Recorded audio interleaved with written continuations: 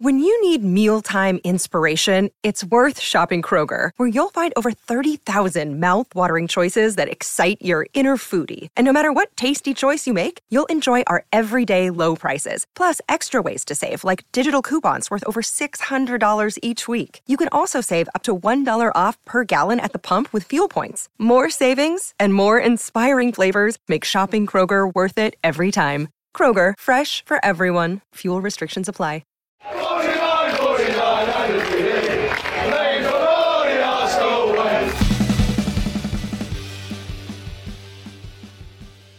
Hello and welcome to the Arsenal Way, back again with another episode of our Arsenal Agenda series. Join you every weekday morning at 10 a.m. UK time. I'm joined by Bailey. How you doing, mate? You good? You well? I'm well, TC. How are you, mate? Yeah, not bad. Not too shabby. Transfer window is starting to ramp up a little bit with lots of stories and news coming thick and fast, and we're here to obviously cover all of it. We kick off, though, with the breaking news of the morning that Mohamed Elneny has confirmed to sign his new one-year extension with an option of a further year. Was this the right decision to be made?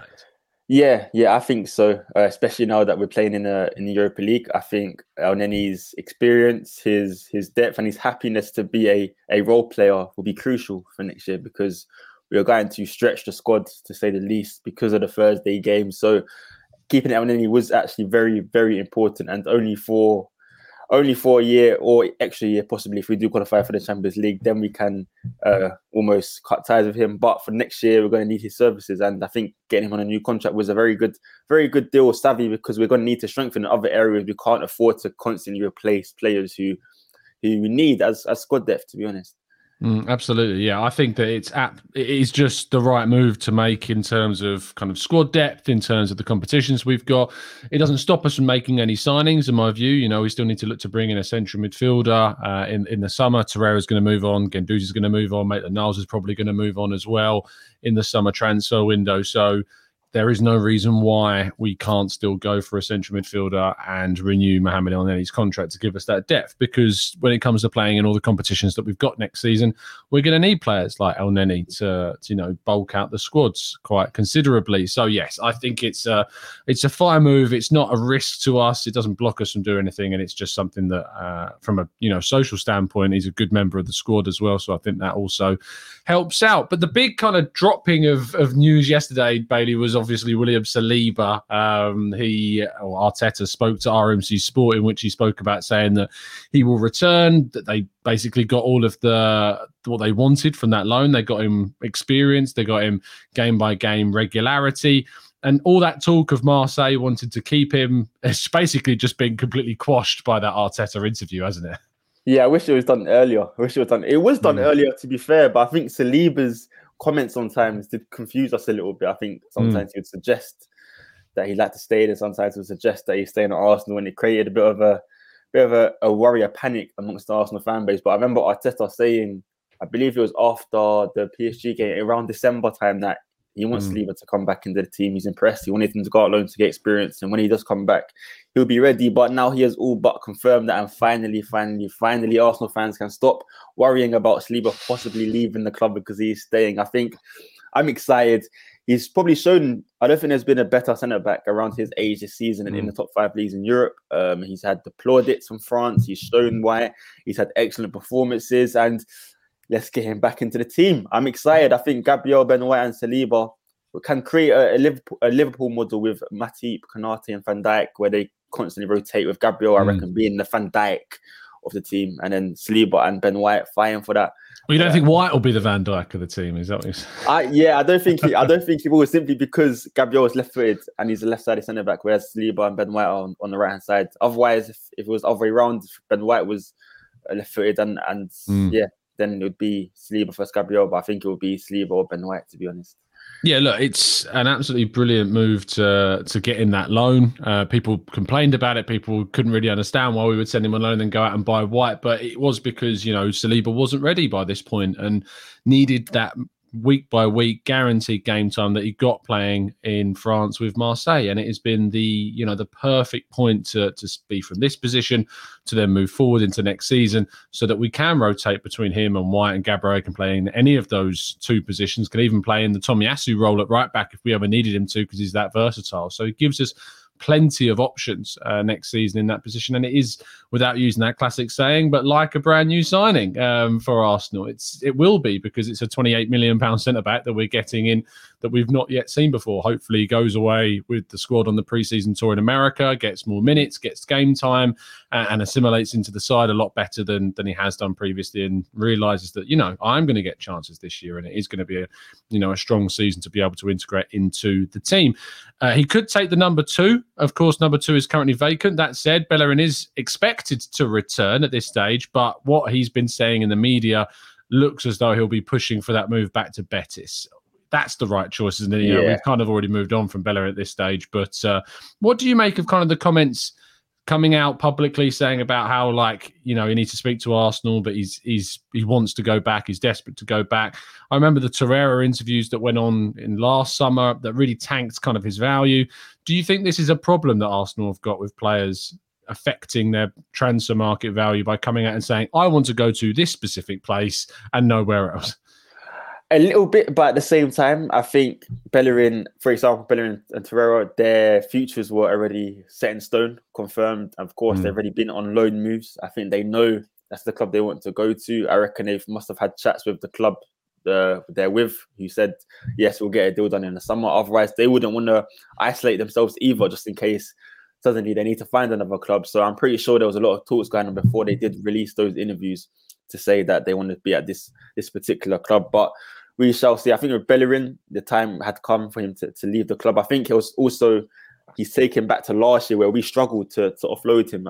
We waited till deadline day when I think he made it clear around May, June time that he wanted to leave the club. So maybe this time he just wants to be clear, get it done, and get over and done with the line, so he can focus on pre-season with Real Betis rather than worrying about if a deal can go through. So he's being aggressive rather than more relaxing than he usually is.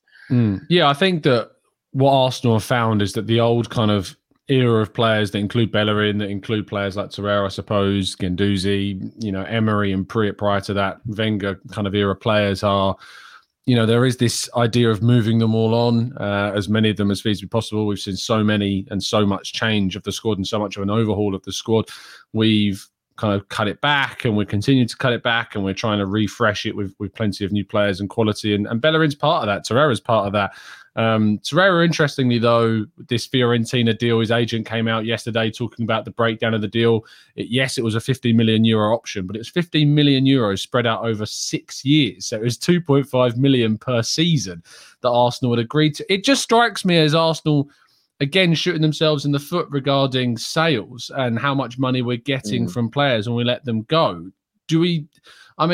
That seems like a mental deal, but part of me wants to think that, when you sell players, you don't tend to sell them all up front. The money isn't done up front. €50 million, is that always spread across 6 years? Is a deal that we did say for Ødegaard, the £30 million we talk about to Real Madrid. We don't know how that was structured, if that was spread out over a certain period of time. Do you think we sometimes, when we get like these little golden nuggets of information from agents about the facts of a breakdown of a deal that we don't usually get, do you think that gives us some perspective about what actually the breakdown of most deals are like, and we just don't really get to hear about it, if you know what I mean? Absolutely. We see it in the situation with Nicola Pepe. We didn't pay 72 million up front. We have been paying that in installments, and probably still are paying that transfer. I think that's how it goes for most transfers. And with a player like Torreira, over 6 years, I think he debunked his value in his last year at Arsenal.